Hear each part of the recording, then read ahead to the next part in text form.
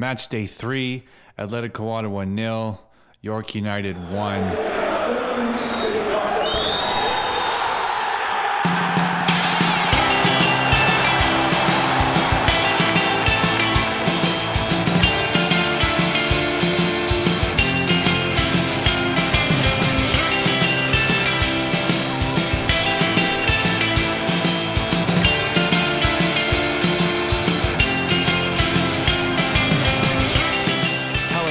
ATO After the Whistle, the official podcast of the Capital City Supporters Group. I'm Johnny MacArthur. I'm here with Patty Dornan every Tuesday all season long, giving you reactions, analysis, and hot takes. And Patty, a bit of a rough one, to put it lightly. Yeah. Fucking hated that. It sucked, didn't it? It sucked real hard. Fucking sucked. Yeah. Yeah. I mean, it almost ruined my weekend to watch us lose to York, our most hated rivals. I mean, luckily for me, I got to go see the Rig FC game on Sunday, and they won against Valmira 3-0. So the weekend wasn't a total wash for me. Yeah. But fuck, man, watching ATO give York their first win of the season. I said this immediately after the game too. I was like, we just lost at home to a team that lost to Vancouver at home. Yeah. This is every layer of this loss is just bad. I mean, here's a team that lost both of their opening games. Mm-hmm. We've never beaten them at TD Place, which they mentioned on the broadcast, which just makes this all the more annoying. You know, in all competitions, I believe there's been 9 draws and 1 win and then 1 win, and then now they just edged it, so they have 2 wins to our 1 win. So it's just probably the most evenly contested match in the history of the league, and to go on the losing end of that. Yeah, and it was off a set piece. Fucking shocker. Yeah. And it sucks, man. We're back on the bottom of the table, which I don't think any of us want to be, especially after last season. So, I mean, that being said, I think overall, especially in the second half, I think that the voice came alive. Which was good.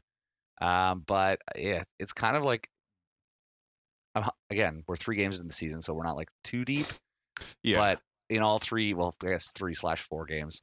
Mm-hmm. In all of them, we've just been real slow out of the gate, which I fucking hate. It's not, honestly, we can start with that type of stuff right now. I mean, we can just talk about how bad we have been to start this season. Obviously, it's our first loss out of 4 games, 3 league, 1 cup, but we've gone down. We've conceded first in every single game this season. Yep. We've conceded first in every game, and we've only came back for the win once, and then we've lost one of them as well. And we've conceded, kind of early in a lot of them as well. I believe was for at least first half, if not quite early in all of them. Yeah, I think they were all before 25 minutes. Or no, I guess this one was 42 minutes. Most of them were early on in the first half. And it's just not the way we want to go. And I mean, as we talked about in the cargo era, we never came back from being behind, and we did that once. But I mean, if we're going to start going behind, like, we can't be doing that if this is the way that we play. And we've been coming out of the gates so slowly. And it's been typical ATO that we've only been starting to actually play football 2/3 of the way through the match. And we're showing how dangerous of a strategy that is now with us just losing results. Yeah, exactly. So, so I guess, I don't know. Speaking of cargo, let's hear what he had to say in the post-match.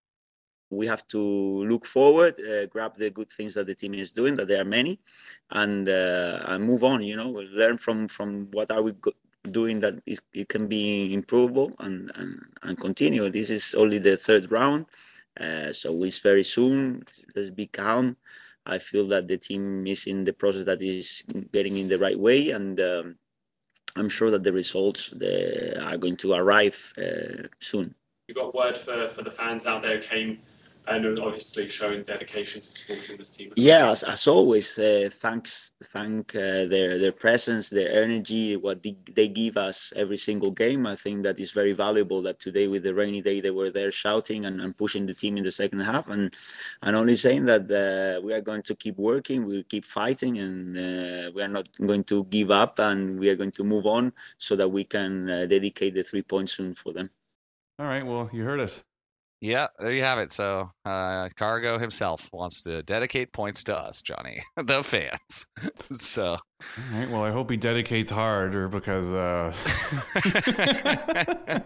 I mean, like, you know what? I got to give him credit. When you watch or when you hear, I guess you guys are hearing it, but when you watch interviews or hear it's nice because even when Cargo knows that the team got outplayed, it's like he's very calm and collected, and he's like calculating a little bit. Like I find in post game interviews or whatever after we lose a match, he's very like composed, and it's like, okay, yes, we did this wrong, we could have done this better, and it's like they say, like you often learn more from a loss than you do from a win, right? So all that to say, I'm still on the Cargo Kool-Aid. Got to trust the process, but if they could process a little harder from the opening whistle from now on, would be amazing. It really sucks to and it's funny, we mentioned Liverpool on this podcast way too often, but I mean, it's been the story of the season for that as well, conceding first almost every single game and then having to come up from behind or blowing a 3-goal lead to fucking Tottenham. And I mean, this is like 2021 ATO stuff here, right? When we were constantly conceding first and early and penalties a lot of the time in that season, but it was just constantly shooting yourself in the foot and having to come up from behind almost by design. And now I'm getting flashes of that, and I really don't want us to make that a habit. So things have to change. Yeah, I agreed. So so that said, I mean, stats on the game, it's pretty evenly split, 52-48 possession in favor of York, because that's our specialty, is not having higher possession. But we actually outshot York, especially in the second half, 11-7. It's okay. I've never seen us lead every single shooting, attacking stat with shots on target, block shots inside the box, shots outside. It's like I've never seen us lead all of those before. Yeah, the only stat we didn't lead was hit the woodwork, but that's because there was no post shots. Nobody hit side, so. Yeah, no, exactly. When we were saying, Cargo knows how to talk when coming back after getting outplayed, but we didn't get outplayed. That's the big piss off about this game, is that it wasn't typical ATO in that, we sat back and absorbed pressure, and like we were controlling a lot of the game, especially close to the end, and it was just they got in with a sneaky set piece, 2 set pieces in 4 games we've conceded now, and then they just held on. They basically ATO'd us. Yeah, and that's kind of one of the most frustrating things to see, is like, we know set pieces are an area of concern, I'm going to call it, for the team. Yeah. And then it was the same story last year. Yeah, so then to see the foul, which, I mean, granted was a soft call, but there was a foul also right before that as well. So it was kind of like the double foul, and then Miguel got called on it, and they fucking Babuli did what Babuli does. Yeah. So it's frustrating, because we know that that's something that we should be concerned about, and the fact that we gave up fouls, obvious, I would call them obvious fouls. They weren't like, they were fairly obvious. Right at that spot, right at the top of the 18, like probably one of the most dangerous places for a set piece, and we did it. So again, we did it to ourselves. I mean, it didn't also help, like, our long balls and cross accuracy were both fucking atrocious. 43% on long balls and 23% accurate on crosses. So I mean, the crosses one I get was because like near the end, and I watched this back like twice, this game, because I didn't actually watch it live. Yeah, I put myself through that torture.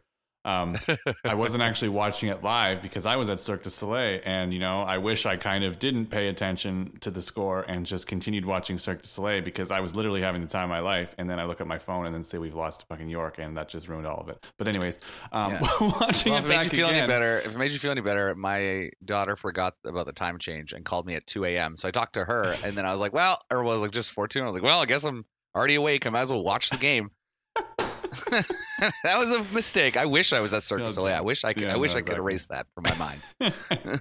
But so the 20, and then watching back again, the last like 20 minutes was basically just crossing inshallah. And, they were clearing. It was desperation football. I get it.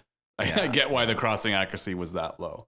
Yeah. But and interceptions. We had 17 interceptions in that game. Which was lovely to see. I mean, that's actually a great stat for us. It is a good stat. Then also seeing that they had 26 clearances to our 10 just lends credence to that. Just crossed it inshallah that we were really doing there at the end, that they just kept clearing out because we just kept trying to ping it in off of the wings. So yeah, and I guess that was one thing. I guess when we talk about promising areas of this game, because there's a few bright spots, honestly. Mm-hmm. I know Johnny and I are being kind of doom and gloom right now, but there's a few bright spots. And to me, even midway through the first half, I was like, holy shit, we are defensively solid. Like, to me, this was the first game, I think, of the 3 games we had seen before where from a defensive standpoint, like the structure was working. It was like they had no possession in the center. We were basically pushing them all into the center. They couldn't get crosses in. They couldn't play the balls through the wings. And it was just awesome to see. So to see that made me happy because I was like, well, clearly we've got it figured out. And then, right before half to concede a set piece like that was completely real frustrating. And well, I mean, the rough thing about that too is that, we can talk about the fouls and everything that led to the free kick, and we can blame or not blame. But I mean, that was also a failed clearance that resulted in them regaining possession in that area, which should not have happened. Like, Womet should have just absolutely booted that ball out rather than trying to do his tricky little Zidane moves like right outside of our 18 yard. Like, no, there was no need for that. Yeah, agreed. So, so again, it was nice to see. I just wish it had been, maybe a little tighter. Yeah, but I mean that's the type of game that we played. Like you said, we were so defensively solid, and we absolutely were. It took one lapse in judgment and then one piece of magic for them to poke through, and then that's all they needed.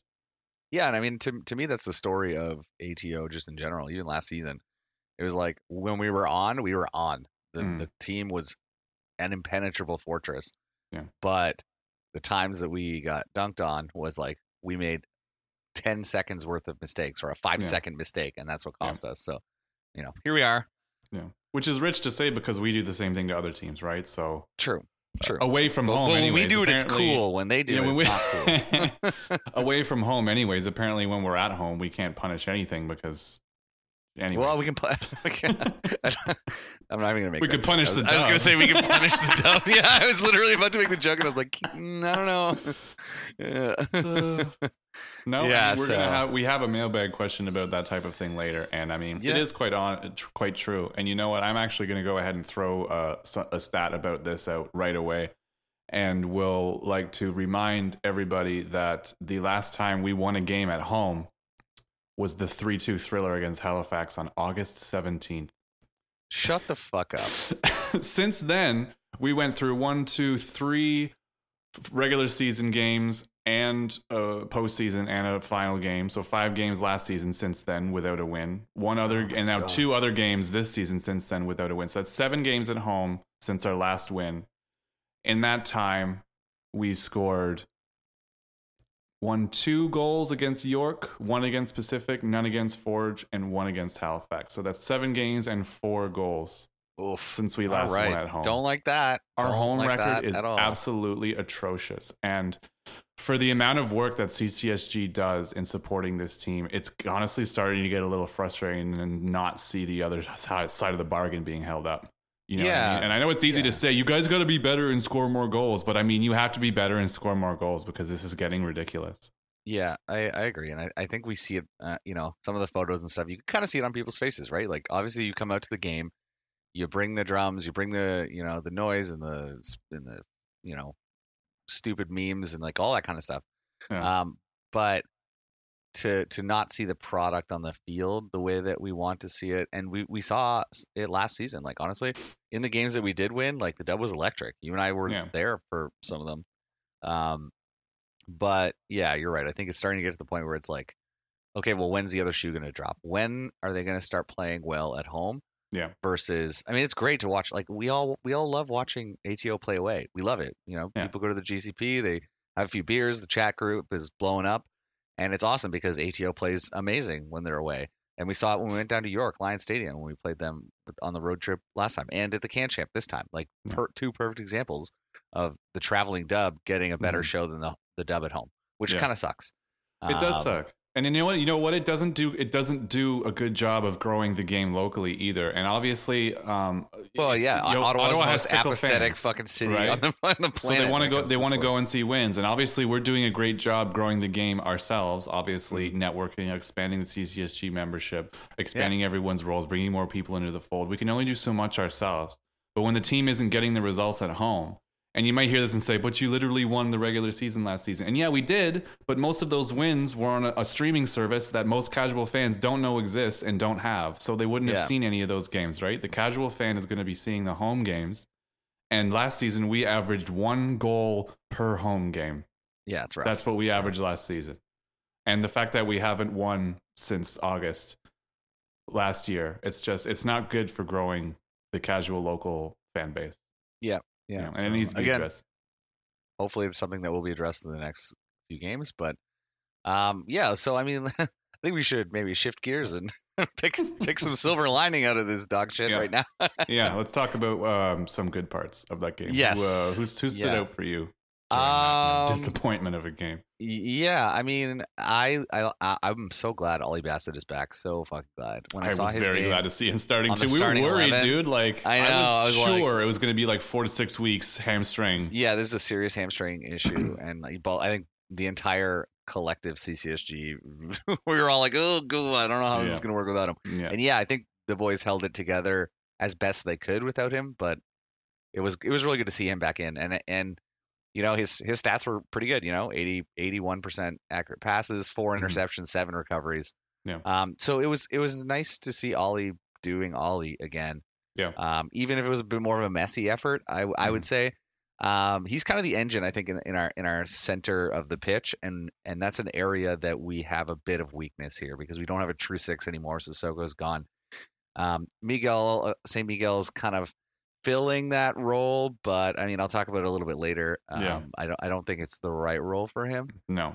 So it's a bit of a gap, but at least with Ollie, he kind of covers a bit of that gap, and I'm less worried, when he's out on the pitch. Yeah. No, I mean, obviously Ollie does what Ollie does, and I mean, our formation was so fluid and changed constantly in that game as well with our subs. That is kind of, the fact that he still held it together despite everyone sort of being thrown all over the place multiple times was telling.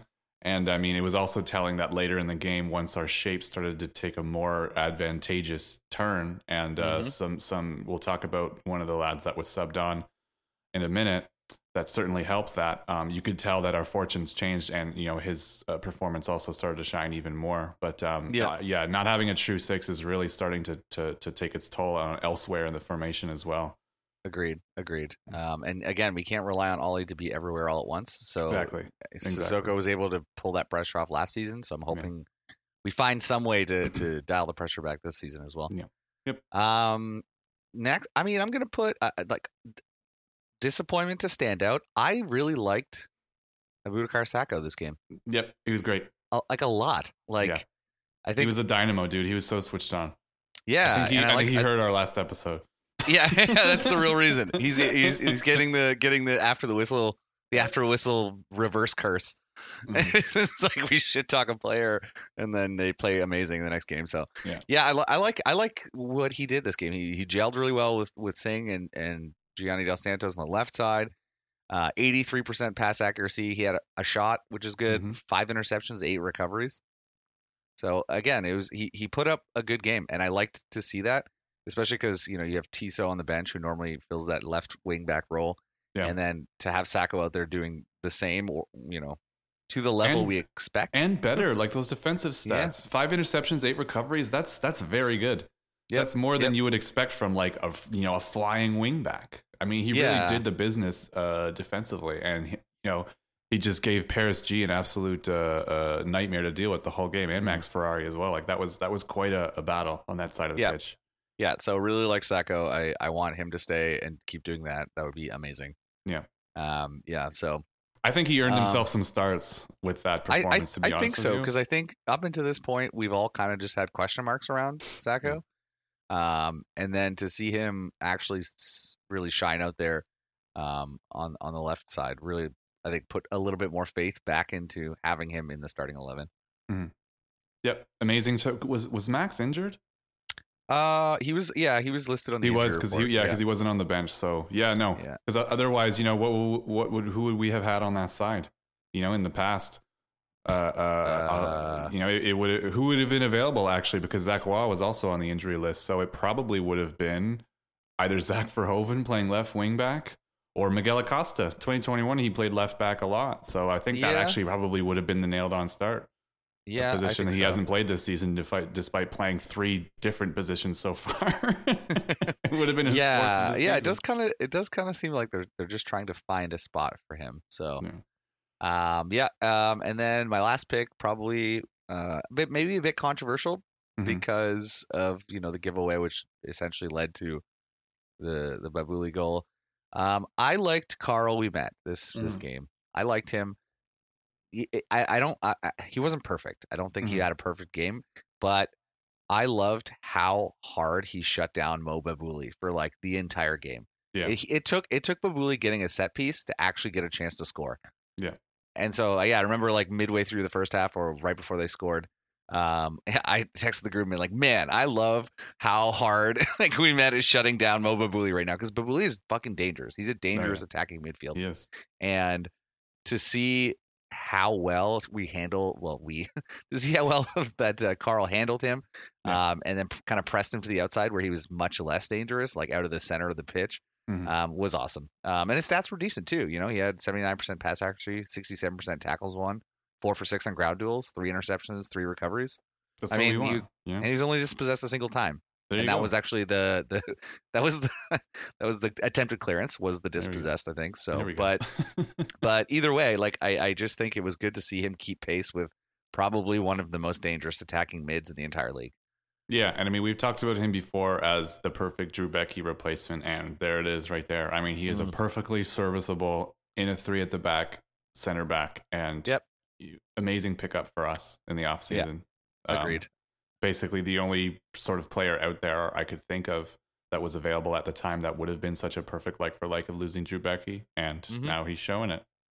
So I'm thinking like the thing is like he's going to be putting in these like 6.8, 6.9 out of 10 performances week in and week out. Yeah, right. They won't be perfect. Consistent. He's consistent. Exactly. He's going to be Mr. Consistency. Like they won't all be perfect, but they're also not going to be stinkers. No. Like he has enough experience to know exactly what he needs to do on the day. Yeah. Yep. No, agreed. And then I'm just gonna throw one on an honorable mention, only because he played only 31 minutes. Zach Verhoeven. Yeah. So for me, it's funny that you put him in honorable mentions, because he would actually have been on the top of my list. I would have made an exception. Well, there you go. You can talk this about week. it then. Let's hear it. Yeah. For me, I only put him there because he only played like a third of the game. So. No, and that's why it's a weird exception. But for me, he tops the list of standout players. I thought he was electric when he came on. 31 minutes played, 11 out of 11 accurate passes. Yep. Only 24 touches. Actually. He still managed 4 successful dribbles. Yeah, remember we were talking about this stat. In the last game? Yeah, in the last game, we were like 16 minutes. 4 successful dribbles in 31 minutes. That's nuts. Yep. That is insane. Yep. Every time he had it, he was just dangerous and running through everybody. But I think that's the so far I think that's the best usage we've found for Zach Verhoeven, is like he is the legs you bring on to like crush it out in the last 20 or 30 minutes of the game. And 6 ground duels won as well. So he was a strong force in the middle of the park that was also dangerous at the end. And I want to talk a bit about his new role in this game, because obviously in his younger days, he would be like a right back or a right wing back or a right winger. And then last season, we saw Cargo using him as like an inverted left winger a lot at the beginning. And then we came back. This game, when he came on, he was like a free roaming number 10. He was everywhere in that position. And the fact that he was tracking back and going forward, he was on the left, he was on the right, he would just pop up everywhere to pick up the ball. I was getting mad Antoine Griezmann vibes from this guy. In that sort of role. And I was like, okay, if this is what he's capable of in that role, like I hope Cargo took note of how well he did and was like, maybe we need to be starting him moving forward in this type of formation. Yeah, like move Miguel back to the back where he belongs.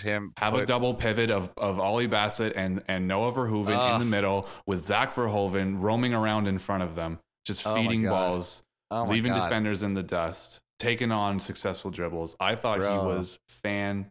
That is some Michelin star level deliciousness that you just proposed. So, Carlos, we know you're listening. So you should definitely take our stupid advice. But I would love to see that, because I think that again, Zach is one of those players that throughout last season and this season, yes, he's got, I'm going to say limited minutes, but I think every time he's come out, or nearly every time, he's been a consistent force on the field.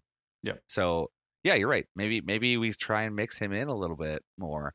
I mean, there's a reason he won Fans Player of the Match, and it's literally for the reasons you just listed. Yeah. The fact that he was able to fill that yeah, you're right, Griezmann style role was excellent. So if we can figure out a way to blend that in with the Verhoeven, the Verhoeven, not Verhoeven, which the announcers both had trouble with on a couple of occasions. It will always be the case. I mean, it's just, you're asking for it there. But yeah, so Ollie with the double V. I would love to see that. Yeah, and I mean, obviously last season he was mostly a super sub, and we loved him as a super sub because he had some iconic moments coming on as a super sub. But obviously nobody wants to be that, especially not this early in their career, right? I mean, they want to be starting games. And seeing how when he came on, we basically completely changed our shape and then completely changed the momentum of the game. I was honestly, I don't want to give Giantsopoulos any credit, but the only reason that York eked out this win was because he had an incredible game. Because he put a man of the match performance in the second half. He had to keep them exactly, because he had to keep them in. Exactly. Yeah. Because I think in the second half, like, it was all Ottawa all the time, maximum pressure, like shots and shots and shots. And like, I don't want to give Nico any fucking accolades, but he had a good game. He had a great game. Yeah. But, and then seeing that happen and seeing our entire sort of momentum switch when he came on, because we switched the formation and the strategy, makes me wonder, okay, maybe we come out of the gates that way next time. Because obviously this just works better. And I mean, when you also look at how he's been managing Zach's minutes this season, game 1, not in the squad. Game 2, stayed on the bench. Yeah. Game 3, 15 minutes. And game 4, 30 minutes. So this is just textbook easing someone into the team. In my opinion, anyways, if we're reading between the lines, I feel like that's what's happening. I think he's being eased into the team, possibly coming off of some sort of knock. We know he had issues with that last season. So I'd like to think that he is being eased into the starting 11 rather than just continue to be used as a super sub, because we could really use this type of energy right off the bat. Yeah, even if for the next game or two they look at upping his minutes, and maybe he plays the first half plus 10 minutes or maybe 45, maybe 60. He hits the 60 exactly. So there's options there. I think that he brings like a bit of an X factor, I think, out there on the pitch, and we got to see it. So Zach, keep doing what you're doing. We love you. It was a delight to watch him come onto the pitch. He brings joy. He does bring joy. And now on to people who don't bring joy. Don't bring joy. Oh, that sounded so mean. It's Maria Kondo over here. Yeah, exactly. Does it spark joy, Johnny? Oh my God, Sammy fucking Salter. Sam Salter. There's only one nailed on person in this list. Oh my God, I gotta talk about this kid. I wanted so badly to love the fact that we signed Sam Salter. Yeah. We shit on him so hard last year when we were playing with Halifax. But I wanted to fucking be wrong. I wanted to be wrong. I didn't want to be right, because like when I saw the transfer, and like I think again that was one of the transfers that shocked a lot of people, because we're like, oh, what the fuck? Sam Salter's gonna be the first person to get a transfer fee in the CPL, really? Yeah. He played 59 minutes of this game, so like 2/3 of the game. 19 touches. Yeah. 19. 40% on ground duels and 0 shots. And I'm like, bro. 0 shots, bro. And that's not the first time we've said that this about is the this guy second this season. this is at least the second game in the last 4 that he's had no shots. Yeah. I just think, honestly, I think he needs more time to develop. And that means, to me, more time on the bench. Which sucks. I would honestly be shocked if he started the next match. I want to pull out the quote from Office Space when it's like, what would you say exactly you do here? Being a striker, playing 60 minutes and having I'm a people 0 person. shots is just it's inexcusable. And I mean, is this a situation like with Brian Wright last season, where someone is being so sort of left out in the cold on an island by themselves up the top that they look worse than they are? I don't think that, because look at what like guys like Gianni Dos Santos have been able to produce in the exact same formation that Sam Salter is operating in. And granted, Dos Santos, I would say, is like a faster player than Sam Salter, but like, man, that break where I think it was one of the York defenders misplayed an air ball and like Salter got a break. I was like, oh, he should fucking like he should have scored that. Yeah. And I was just like, or at least get a shot off. Yeah, and he was just too slow. And I was Instead, he just got jockeyed off of the ball. I was like, come on, bro! Like this is where you should be excelling. Yeah. This is the type of player that you. This is where you should be excelling. He's a big dude. Sam Salter's a big guy. He's a big boy. You should be muscling that defender off the ball and then getting a banger of a shot off. You know? Yeah, exactly. So yeah, I would be shocked if he starts at the top in the next match. It's weird because I wonder, like, with our formation change at the end, obviously by the time Zach came out, Malcolm Shaw was already out there. I'd be interested to see how he would do in a sort of switch of philosophy like that. But I mean, we might never know because that, again, personally, I think that's a more palatable switch for me. Is like Malcolm Shaw starts, and then if he's gassed midway through or halfway through the second half, that's when you maybe bring on Sam Salter, because we talk about him, he's a big dude. Yeah. He, if we're going for the wild tall crosses that we were doing for the last 10 minutes of that match, having a tall striker like Sam Salter, maybe that's the role that he plays. You're kind of like the closer of of the forward line, so that we can get a head and shoulders up for those types of plays. But I do think that Malcolm Shaw has consistently outperformed Sam Salter in almost every match that they've played so far this season. Oh, yeah. I mean, he laid it bare in this game. I mean, him coming on was a complete switch. I mean, looking at his hold-up play, looking at how he can play with his back to goal, like watching him receive the ball and then on the turn get a shot off. It wasn't on target, but like seeing him be able to do that was like, this is the type of stuff that Sammy should be good at. Or should be learning to be good at if he's going to be that big target man striker that he currently isn't showing himself to not be good at. Yeah, so I think that for that's going to require a bit more training and less start time, unfortunately, for Sam. So yeah, and I mean he obviously was really, really upset to get subbed, which good. You should be upset to get subbed, but I mean I wonder is he upset at the coach or is he upset at himself? That's the big difference, right? I would hope it was the latter. Yeah. Honestly. Yeah. Because after a performance like that, like I could understand being frustrated with yourself.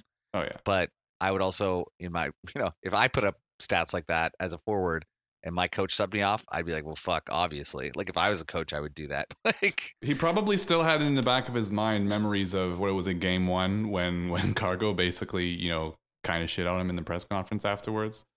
So maybe he's got that in his mind, it's a monkey he's got to get off his back. That's for sure. Yeah, exactly. And we're obviously helping with that because this is part of the rehabilitation plan for poorly performing players. It's listening to Johnny and I talk about it every week.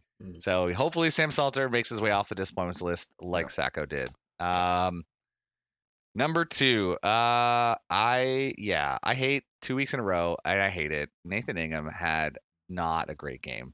I don't think. And I hate it even more because Giantsopoulos had a fucking fantastic game. Yeah. If only for letting in a second free kick goal in 4 games. You know what I mean? Like that's But it wasn't only that. Like he was 38% on long balls and 78% on passing. So like that's not tons. Again, as a goalie, you should be giving away way less. Like long balls, understand sometimes they don't go your way, whatever. Mm-hmm. But under 80% for accurate passing, like ugh, as a goalie, that's rough.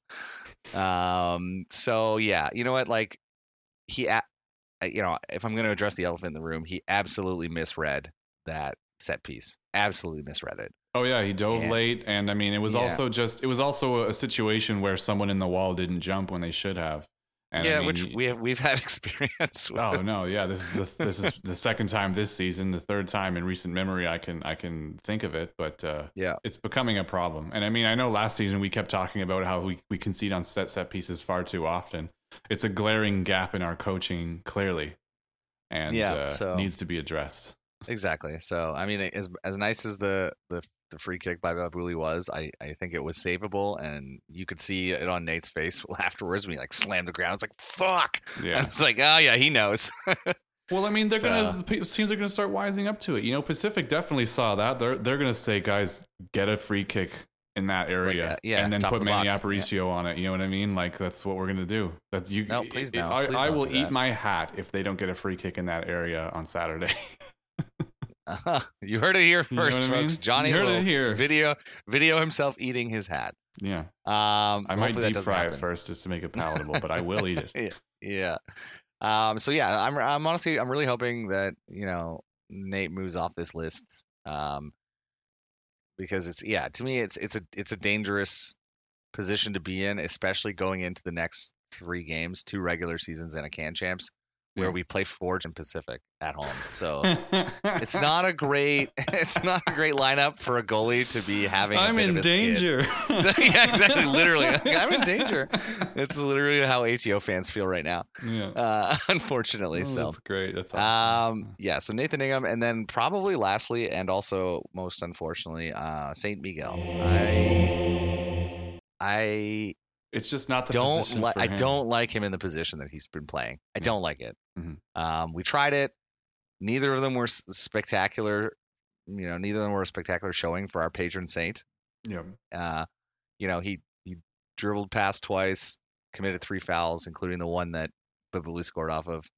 Only won half his tackles, dispossessed twice, and went 5 for 13 on ground duels. It's not good enough for a DM. No, it's just no, especially if he's filling that role in the 6. So it's not great. It's a messy match, but I think the bigger issue is he's just not suited for that role. Because Miguel, we've seen him put out some incredible performances. Well, he was even better in the last third of the game when he got moved back to right center back. He was back to his old self, and I was like, man, I wish you were there all game. Yeah. So again, I'd like to see him sitting further back on the pitch and just putting him, putting up the type of stats that got him sainted in the first place. Because there's a reason he was deified, and it's not playing in the 6. Yeah. Well, the whole midfield was better when he moved back, right? And the thing is that if you're gonna have a lone 6 behind Ollie and Verhoeven, they have to be switched on, and it's got to be someone like Abu Sissoko, and Mikel Acosta is not that guy. So either you have an Abu Sissoko type of 6 to put behind them, or you make them the double pivot, and then you put an AM in front of them. And that's how we've had some success this season. Obviously, the last part of this game or earlier, we'd have Antonoro in front of them or Bahus in front of them or something like that. But it's not working with him as the lone 6. And I mean, this is the elephant in the room, right? I mean, this is the part of just a massive recruitment failure in this offseason in that part of the pitch. It's clear they had a target that they really wanted, and they went all in on it, and it didn't work out, and they had no plan B, because otherwise we're not starting Miguel Acosta at fucking number 6 2 games in a row after the 4th game of the season. It's ridiculous. Yeah, agreed. So he's on the list, but it's not his fault. That's what I'm going to say. That's fair. Miguel with an asterisk. I like it.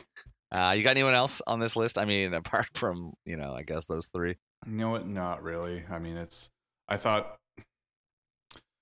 it was just a poor performance all around in the first half, and then the second half we just threw the kitchen sink at it, and then came across a defensive keeper masterclass and just couldn't break through. I think our disappointments are what they were, and then that was it. I think the areas for improvement are for the team as a whole and for the coaching as a whole, because we can't be coming out of the gates like that anymore. I'm completely done getting scored on first all the time. I fucking hate that. Yep. I hate that for us. Yep. Do you have any other areas for improvement other than just that?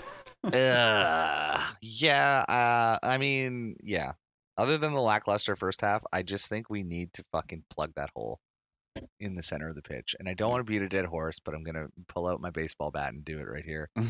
Our defense had a hell of a game. It was probably more organized and tighter than I've seen in a long time. Yeah. But holy shit, the space between the 6 and the 8, especially when defending, is our Achilles heel right now. We don't have anyone to fill that gap. Mm-hmm. I mean, Noah Verhoeven was able to take off a little bit, I think, overall, but not enough to man, boy howdy. I miss Sissoko. In games like this, I was like, oh God. I missed his physical presence just sitting in that role, because it left a lot of gap space for York attackers to fill. Even, Brian Wright, who, again, everyone knows my feelings on Brian Wright, I think, he was able to actually have space to work in that zone, and I hate it. I was like, man, this is going to be where fucking Brian Wright gets revenge and scores on us. I was going to say. I was so terrified all game of that. Yeah. So I said this in the group chat too. I was like, if Brian Wright scores and celebrates in front of the dub for the first time, I am going scorched earth on the pod. I swear to God, no one's safe. Thank God that did not happen. Yeah, but it should. He still got to walk out with the win, which was frustrating in itself. Yeah, agreed. So, do you have a moment of the match? I mean, yeah, I mean, the moment of the match was the shitty set piece. Honestly, that's the game changer, I think, which sucks. But for me, I would say it's like I talked about a bit earlier, like series of moments, and I loved seeing Babuli so whole. Like fucking just completely neutralized. Yeah. Like he was just a ghost of a player out there. Which just sounds weird to say because he scored the goal, but like he scored it off a set piece. He couldn't get anything on the net until he had a set piece. Yeah. So I liked that. I want to see more of that. It gave me a little bit of a ray of sunshine in an otherwise, not great performance overall. Yeah. But yeah, that's it for me. What about you? You got a moment? Basically, just I know it's frustrating to see the last 15-20 minutes of us not being able to break through, but I mean, watching the different dynamic ways that we attacked their box, that we attacked their net in those dying moments of the game, for me was like, holy shit! If we can do this the whole game, we can, because we were playing some of the most fluid, pretty football I've ever seen us play. Yep. And I was like, where the hell was this? Where the hell was this all day? But that's just it. Like, I mean, we've talked about it in the last episode. We were like, we would love to see that type of play from the opening whistle instead of just being like, well, don't worry. Like, I'm so fucking sick of telling my wife that ATO is the second half team. Yeah, no, it sucks. That's not what we want to see. It's every game. We don't want to see that anymore. Those beauty floating crosses to the back post that were just missed. Those low crosses where Assi misses the chance again. Those through balls where we get caught up with the defender. Like, I want to see that happen more and more and more. I want to see those chances. Yeah, agreed. None of this sit back and absorb pressure, because apparently we can't do that anymore because we concede first. We absorb too much pressure and we get scored on. Christ on a bike, Patty. Yes, sir. Anyways, let's move on. You've heard enough from us. Now it's time to hear from you. CCSG Mailbag. It's the mailbag, ladies and gentlemen. Mailbag. Welcome to the mailbag. For those of you out there who are listening, this is the part of the podcast where we get to ask you for all of your quandaries, your terrible ideas, your stupid takes, your smart takes, everything you want to throw into our mailbag. We'll read it out, answer it. You can hear Johnny and I's thoroughly researched and definitely not spur of the moment opinions on what you've sent in. But it's one of the best reasons to join CCSG is because you get a section of the podcast that is just for you. Just for you out there, CCSG members. So let's start it. I'll open for you. Yeah. Atleti want that home win next weekend, but how do they manage the match when they have a very crucial trip to Forge for a Voyageurs Cup match? So this is true. Our next home game is on Saturday, and then we have Forge away, I believe, in the Cup on Wednesday. Tuesday. I think it's on Tuesday. Tuesday or Wednesday, yeah. I've noticed this. You because you're looking at Riga time. I'm pretty sure. Yeah. It's Wednesday, I do. Riga yes, time that's for true. You. I'm like, mine says no. It says Tuesday at 7 p.m. It says Wednesday for Riga time. Okay, because it's 2:08 in the morning. So Tuesday against Forge away. So how do we manage the match? I don't really care about looking forward to the Cup. We want to first win at home. This game is going to be a big, not just because I'm going to be there. Boom, boom, boom. I'm going to be there on Saturday, everyone. I'm going to say hi to everybody. I'm going to be at the GCP. I'm going to be there really early, so I'm going to be drinking all day. And, hell yeah, bro. Get it. Get it, Johnny. Get it. Yes, girl. But not just because of this, but because this is going to be a huge push, huge theme match. We're debuting our new kit, which I'll talk about later in the show.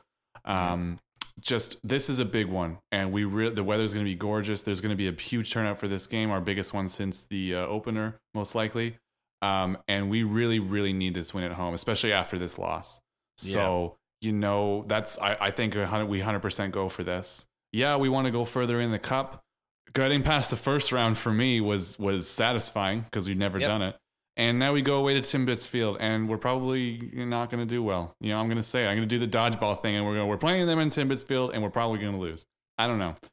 I know it's not a thing that people want to hear. But the last time we played at Timbits Field, we won. This is true, and I'm only saying that to temper my own expectations. And it's like it's like reverse psychology, but on yourself. Exactly. I would love to go there and play a perfect vintage ATO away game and win, but I'm very much tempering my expectations to the point where I don't care how that game goes. I want the win on Saturday. I want to win at home. I want to score some goals. So that's how I'm going to approach. And totally not biased at all because you're going to be there. That's exactly not the reason. Not biased at all. I love it. I'm going to give this to you. This is a repeat from last week. All right. Well, let's hear it. It was brought to my attention again, and I think it's a great question because I think we probably have done a complete 180 on this question since last week. When do we press the panic button on a lack of clear identity compared to last year? How dare you ask me this question? And the seeming mercurial results and inconsistent performances. I think the panic button can, again, you nailed it on the head for a 180. I think. Yep. I don't want to say it's a panic button, but I would press it like halfway down at this point, because I think that we're starting to see a trend. We've conceded the goal like for the other team in every single one of our matches.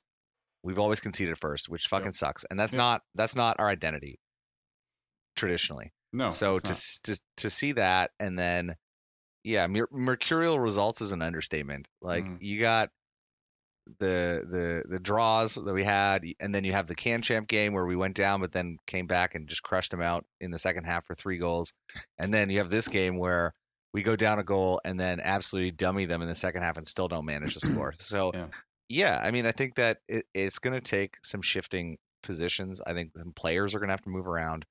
I think that we need to find a cork to fill the gap in the back of the midfield. And then I think we should start using our players more to their strengths and less to like this a little bit of like, I'm going to call it experimental play that we've been doing, where it's like, oh well, Miguel can fill this role, and then maybe we'll try Sam Salter at the top, and like it's like, okay, great, I get it that like off season, we practiced a certain way, we worked on some stuff, but it's not working. It's not working at this point. No, it's clearly it's not working. 3-4 games in, and it's not working, and we're sitting in 8th place on the table. So I think now is the time to make the changes.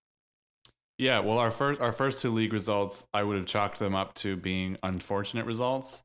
This is the first one that I think we can comfortably call an unacceptable result. Yes, losing at home to York after being the defending regular season champs, and York, who were sitting last in the table without a win, gave the franchise Vancouver FC their first win. Losing to them at home in that manner is truly an unacceptable result, and things need to change. Yep, agreed. So. I'm going to ask you this one. I'm going to ask you this one just because I want to say it out loud because it's fun to say. Okay. Because it was written very well. Why would you put salt back on the table when you had Shaw serving up red meat in the Can Champ before that? Oh. Oh my God. Yo, hats off to whoever wrote that question. That is excellent. That's a good fucking question, honestly. It really is. And we talked about it a little bit earlier. I don't know. I don't know if it's just pressure because we spent probably a bunch of money on him. Ding, ding, ding. Yeah. Gagnon. I like that you threw in the bilingual on that one. Yeah, no. the Quebec Scratcher scan. Yeah. But literally, I think that's the only reason that we keep seeing Sam Salter at the tip of the spear is because we spent money on him in the transfer fee, and we want to, be like, no, we didn't waste money. It was good buy. And then we put him out on the field, and it's like, fucking, who is this dude? Like, why is he putting up such garbage stats when we have a perfectly good? No, he's not perfectly good. He's an exceptional striker. We have one on the bench. And we sub him in for some reason later in the game. Is this a case of Cargo having favorites? And last season it was Brian Wright, and now it's Sammy Salter. Ooh. Is it having favorites or having unfavorites? Like maybe Johnny Mailbag. Here we go. Maybe he just doesn't like Malcolm Shaw as a starting striker, and that's why he's always left out in the cold. I would say I don't think so. Honestly, I don't. Yeah. I think that Cargo in his mind has kind of like what the perfect formation looks like. And it's like on paper, this is like exactly what we need. Should work. And, then he puts it out there. And when it doesn't work, I do find sometimes he just like sticks with it being like, no, it's going to work. And then it takes like 1 or 2 extra games before he's like, oh, maybe I should make a little bit of a tweak. Yeah. And we saw it last season, mid-season, we had a little bit of a slide. And then it was like, oh, okay, he realized like what he was putting out wasn't working. So he's like, okay, now I'm going to start making a couple changes here and there. And then we got, substantially better in the last half of last season. So does he have a favorite with Sam Salter? Yeah, maybe Sam Salter is a player that he, took a shining to and really wants to develop and sees something in Sam Salter. I just think the issue right now is Sam Salter isn't to the level that we need him to be at, and we have a perfectly good replacement / potentially a better solution for now, until Sam Salter can get his legs under him and actually put out the performance that we paid that transfer fee for. And sort of, I guess, building off of that, because the next one is, was Salter's purchase a mistake? It was the first transfer fee paid between CPL clubs, and it looks like a bit of wasted cash. I hate calling a player a flop 3 games into the season. I wouldn't say that. Yeah, I agree. I agree with you. I think that this question is getting to the heart of the last question. It's saying it in a bit more of a blunt way and being like, we fucking wasted money on this kid. Yeah. Like, I don't think it's wasted. I just think he's not quite where we want him to be. And I think he will get there. I think we all have seen, some flashes or some little bright lights with Sam Salter. I just think we need to start seeing them more often. I think we had a lot of discussion. I remember last season we had a lot of discussion surrounding Maxime Tissot and him being just an inconsistent player.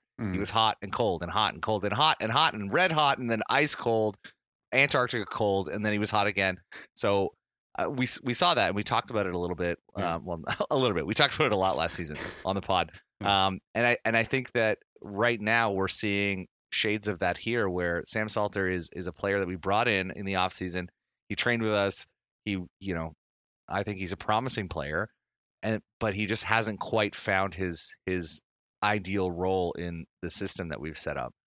And you can't write him off after 3 or 4 games. I don't think so. No, exactly. And like, I put him on my shit list this week, but he's not a write-off. Like, I think he's a talented player and he has a role for us. I just think he needs to find out what that role is, and then that's how we should be using him. Yeah. So no, he's not wasted cash. He's just, he's an investment that might take a little longer to pay off. Yeah. It might be a long-term project rather than an immediate impact. Exactly. Why don't you ask me this one, because it's a good one. Is it time we admit that the team has performance anxiety at home?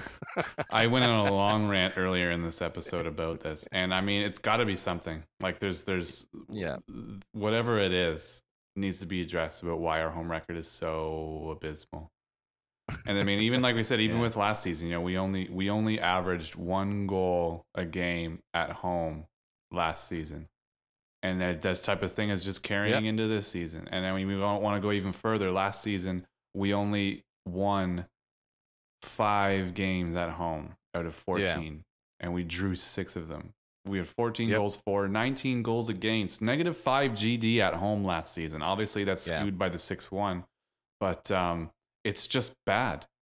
It's just bad. Only 5 wins at home all season out of 14 games. It's just...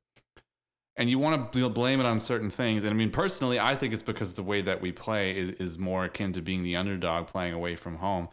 That's, but that gets kind of old. You have to be able to do both, right? And we saw how being able to do one wins you the regular season, but not being able to do both doesn't win you the Shield, especially when you earn a home final.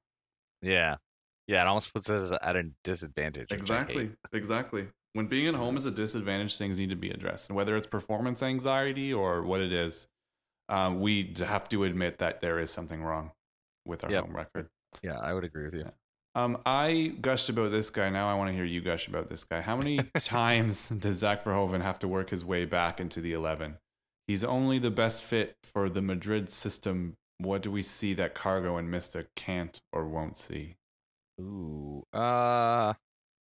I think he would have gotten a lot more time last season if he wasn't injured. Mm-hmm. Obviously, that's a fucking stupid. Like saying it now, I'm like, that sounds dumb. It's like,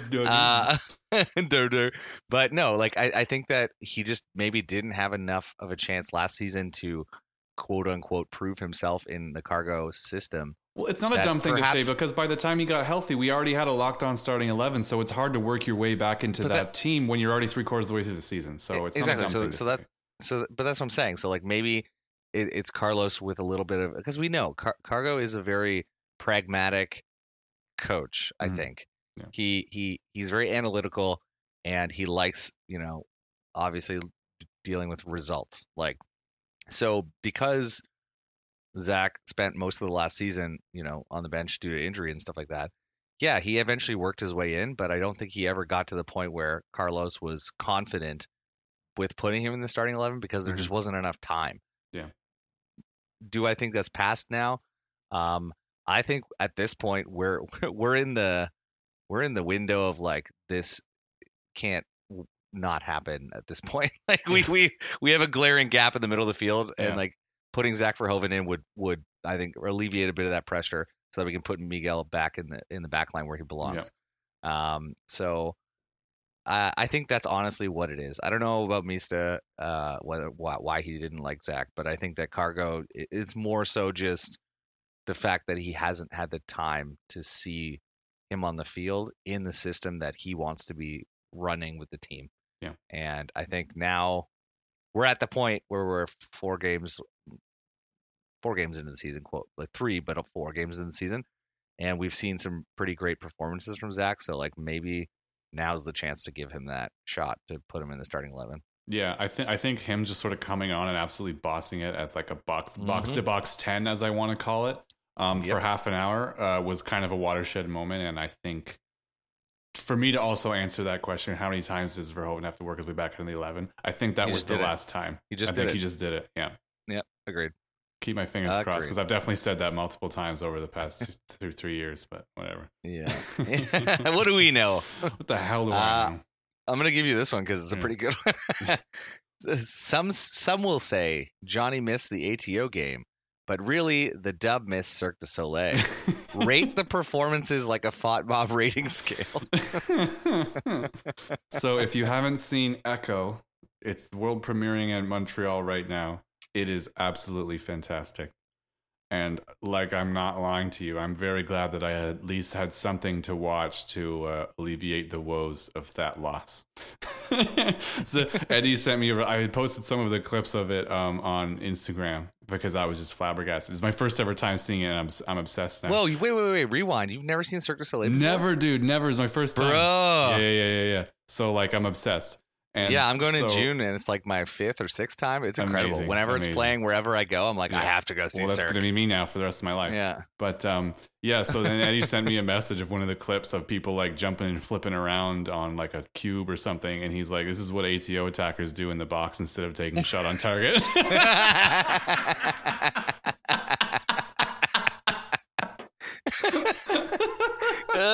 It hurts because it's so fucking true. So anyways, that's I don't think I saw this question and I tried to come up with a better joke, but I couldn't, so I'm just going to take Eddie's joke for that one. No, that's really good. I agreed. If you're out there and you've never been to a Cirque du Soleil show, you have to go. You have to do it. Honestly, I find that it really, every time I go to a Cirque du Soleil show, I leave and I'm like, man, I'm such a fucking piece of shit. I'm like, look what these people can do, and I'm like over here hosting a podcast. It's like, I'm out here hosting a podcast while these people are doing like backflips on fucking chair stacks. And that's great. So. Yeah. I'm gonna throw this last one to you because it's a great one. Okay. Or actually, you can throw this one to me if you want.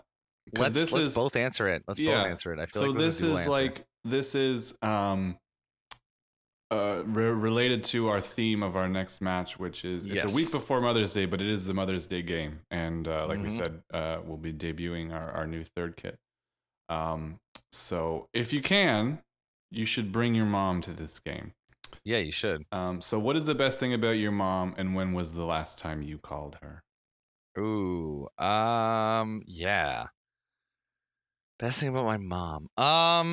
I would say my mom is a very tenacious person. I would say my mom's tenacity. So the last time I called my mother was it would have been Saturday. So nice. So this past weekend. Yeah, we had a good.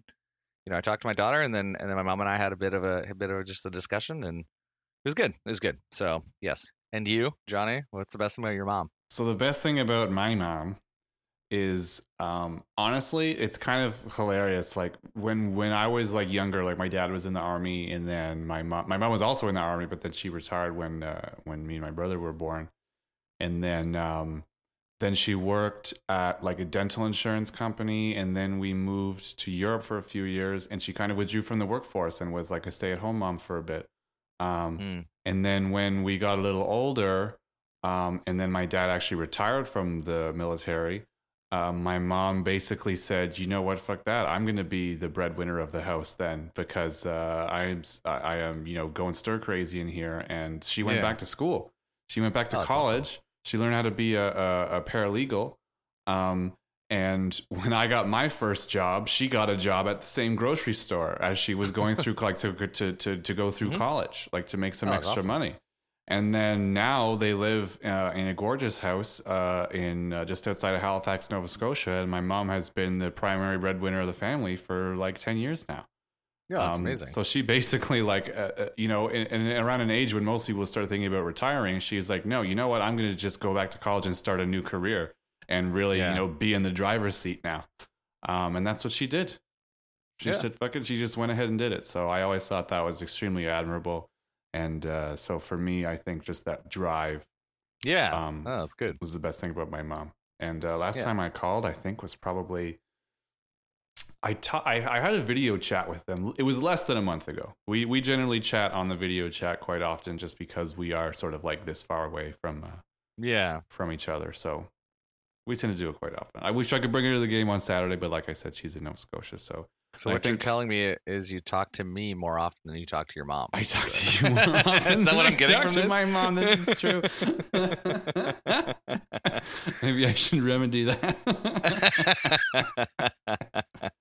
No, it's good. It's good. Honestly, I'm glad to hear that. And I wish you could go to the game, because I brought my mom to the game before, and it's excellent. And for those of you out there who are listening and you're like on the fence about whether your mom would like it, man, just bring them to the dub. It was a vibe. My mom had a great time.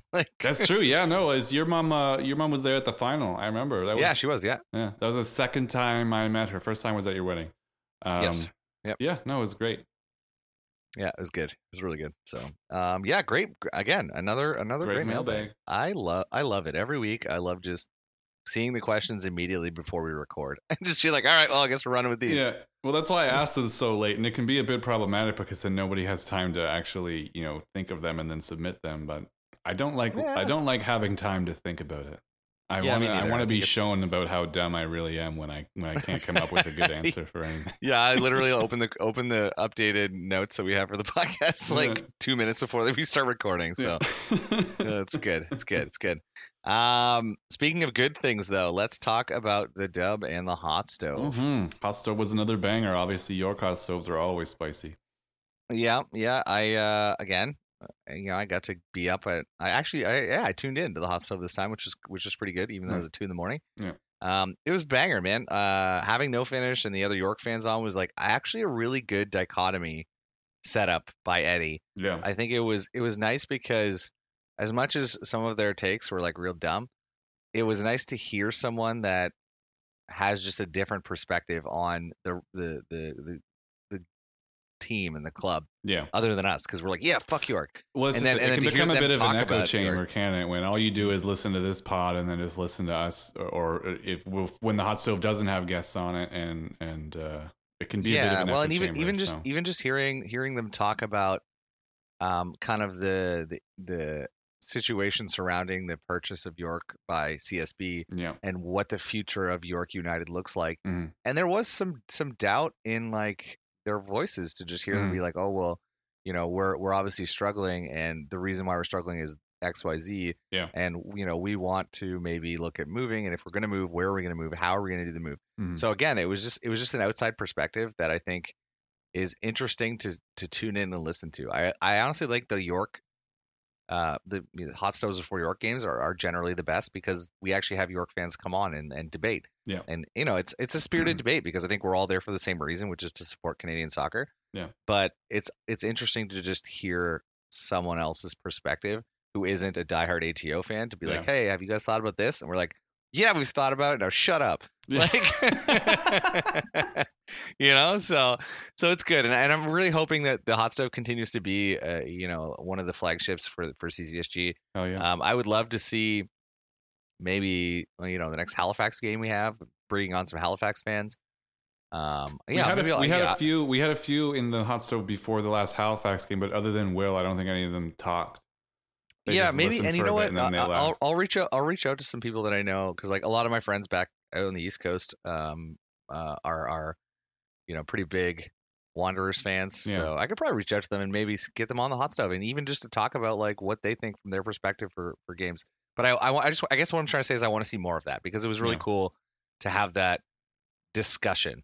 Because it's one thing to be like, yeah, here's why I think we're going to win 6-0, but to be like, hey, who on York is actually good? Because most of those are like Babuli and Wright and Giantsopolis, but like you probably can't name another player. A lot of ATO fans. Yeah. So it was interesting to hear that discussion. Yep. So the dub, there was awful weather for that. It looked like it was shitty weather. So I mean, this is why we feel even worse that you got treated with a loss after the dedication for going out and cheering and singing and being there for that cold, rainy day. And again, I don't know if the commentators jinxed us too, because at one point they were like, he was like, yeah, they're talking about Wally, and he's like, oh, maybe we'll see Wally this match. I was like, bro, why the fuck would you say that? You don't talk about Wally until Wally appears. Is that a thing now? Is that the curse of the Wally? It's the curse of the Wally. Oh man, it's the same reason the Viking clap got fucking axed. Yeah, exactly. Oh man. So I feel like we got cursed a little bit. But it was awesome to see because I love tuning into the live games at TD Place when you're not at even when you're not at TD Place, because I get to like see all of the people that I know and who are diehard supporters, and you're like, oh, look, there's Joey and like Patrick and like oh, like the Hooper's yelling and like Eddie's at the front. There's some good shots of Eddie and like so I loved that. It was cool. Yeah, like I was talking about earlier, like I went down and kind of joined in with the supporters group here at the Riga match, which was fun. Like it was cool to go down and like I had a scarf and obviously they're chanting in Latvian, which my Latvian's not great, but it was cool to do that. But it really just made me miss the dub and like the family that is in the dub. So honestly, like keep doing what you're doing, keep bringing it to the pitch every week. I mean, you heard Noah Verhoeven talk about it. You heard Carlos talk about it. Like they're going to bring us the points. And they honestly, I think, appreciate what you guys bring to the stadium every single week. Yep. Every single week. Yep. Even in shitty weather. Even in shitty weather. And I mean, it's funny because the last really shitty weather game was the two. Oh, it was a downpour one. The 2-1 against Edmonton. That was a great game too. Double. Yeah, that was a legendary day in ATO folklore, and this will go down as the exact opposite of that. Good point. So speaking of the dub, yes, like I said, next matchup, Saturday, May 6th, 7 p.m., Pacific FC. I will be there. Johnny will be there. That's the real reason to go. If you haven't gone to a game, you should go because Johnny's going to be there. Heck yeah. But I mean, honestly, if there was ever a time to emerge like a beautiful red and white butterfly, it is the next 2 weeks. Like, I am fucking terrified of the next 2 weeks worth of games. So we've got Pacific at home, Forge away for Can Champs, and then Vancouver. Vancouver away, which will be a bitch because we've never been there before. It's all the way on the other side of the country, and it's like, 4 days after. So yeah. So again, not a great lineup for us. I'm actually very worried. I think we need to put some fucking points on the board because we kind of blew it with Valor and now York. Yep. So we just got to smash both teams. I'm with you. I would rather see us not win at Forge if we can win Pacific and Vancouver. If we can kind of get the double on the West Coast, I would be much more happy than advancing in the Can Champs at this point. Yeah, no, like I said earlier, I hope we just see an absolute smashing on Saturday. I want to see a great performance along with the win as well. Like I'd rather not eke out a home win. I'll take it, but I'd rather have a statement win. You're like, I would just like to see Pacific FC completely collapse and us to beat them like 8-0. I would like to see them fold the club the next day. But basically, I want to see a nice, tight defensive performance. I want to see us pocket Isan Ungaro the same way we pocketed Mobabuli. And I want to score some goals. You know? Yep. Easy. Agreed. It sounds easy to say, but you know what? Bryce's home goals ticker flipboard right now is still at 1. It's still at 1. Needs to go up. It needs to go up, and so we'll all be there. Yeah. I'll be watching it on the weekend. I'm actually traveling this weekend too, so my wife was like, "Yeah, we're going on vacation to Estonia." Nice. And she was like, "Oh, like, do we need to like bring anything?" And I was like, "As long as we have Wi-Fi." She's like, "Why?" I was like, all suspiciously, why? Gotta watch the fucking Atleti game. And the worst part is, it's like, well, actually, yeah, it's at 7 p.m., so that's 2 a.m. here. Yeah. But yeah, I'll be up watching it. Yeah. So I'm gonna look for you in the crowd, Johnny. I'm gonna look for you. There you go. Oh my god, I know him. Yeah, you'll be like texting. You'll be like a bunch of beers deep. Shh, it's fine. It'll be fine. So speaking of, if you want to be in the dub for this or any other game, the W ticket link is live on the website. If you've only just started coming to games, reach out to all of us on social media or in person. Yeah, just come down and talk to us, honestly. Hell yeah, we love it. Hot Stove again, Friday night, 7 p.m. I don't know if we ever get Pacific fans on the Hot Stove. It would be nice if we could, though, this time. So if you know anyone who's a Pacific fan, get them on the Hot have Stove. Them reach out. Love it.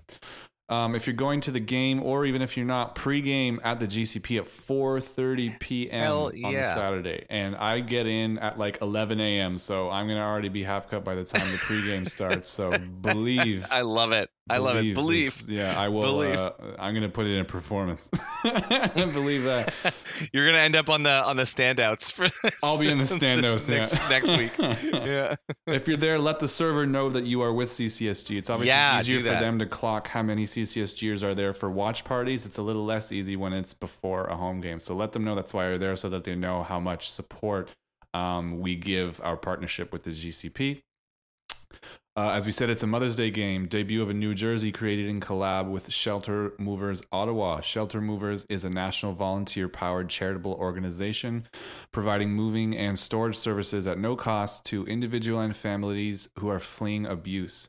They collaborate with local businesses and community agencies to support people, primarily women and children, as they transition to a life free of violence. So this partnership that we've made with Shelter Movers Ottawa aims to raise awareness and funds for the work that Shelter Movers do to tackle IPV. IPV, of course, means intimate partner violence, and it has recently been declared an epidemic in the city of Ottawa. This kit features drawings from children who have fled situations like this with their idea of what family is. It's a really cool kit. It's very beautiful. A portion of the sales of each kit goes to Shelter Movers Ottawa. It's purple with pink on it and stuff, and it has a way better kit sponsor than anyone that we've ever had. It's way better than Come On and Maple Lodge Farms, not to diss either of those companies, but it is a much better sponsor. And I mean, if you haven't seen the kit, Google it. It is phenomenal. It is a good kit. The colors are fun, but it's really just the cause itself is amazing. And, you know, you see videos of Drew Becky and like some of the other players helping out. And I think it's an excellent initiative. And whoever at ATO who decided to partner with this organization, like, hats off. That was an excellent choice. And we're really happy to be partners with them. Yeah, it's a home run. We love seeing things like this. That's what it's all about, isn't it? New stuff with CCSG. Patrick Gibson is continuing to do new articles with player ratings, and these are banger articles. If you hadn't read them yet, they're very good, very well researched, and I agree with basically everything he says all the time. So yeah, they're better than the AI generated garbage from FOTMA. I'm gonna probably continue and steal more and more and more from his articles as the season goes on, until it's essentially just a podcast version of his articles. Same with the other new articles that Joey is writing with the Week in Review. So both very talented members of CCSG, great writers, doing great stuff. As always, you've got new designs in the shop, and just get your season tickets. Even though we're a couple games into the season, just get them anyway. So Patty, what do you think? Good positive looking forward after a pretty shitty result. Oh, yeah. You know, it's like a nice bag of frozen peas on your junk after you got kicked in the junk earlier in the week. So it's you know what, I'm gonna take the win with the loss, and I think that there is some positive aspects of it. So thanks for tuning in, and hopefully we can put up some points this weekend when Johnny is down. Let's go.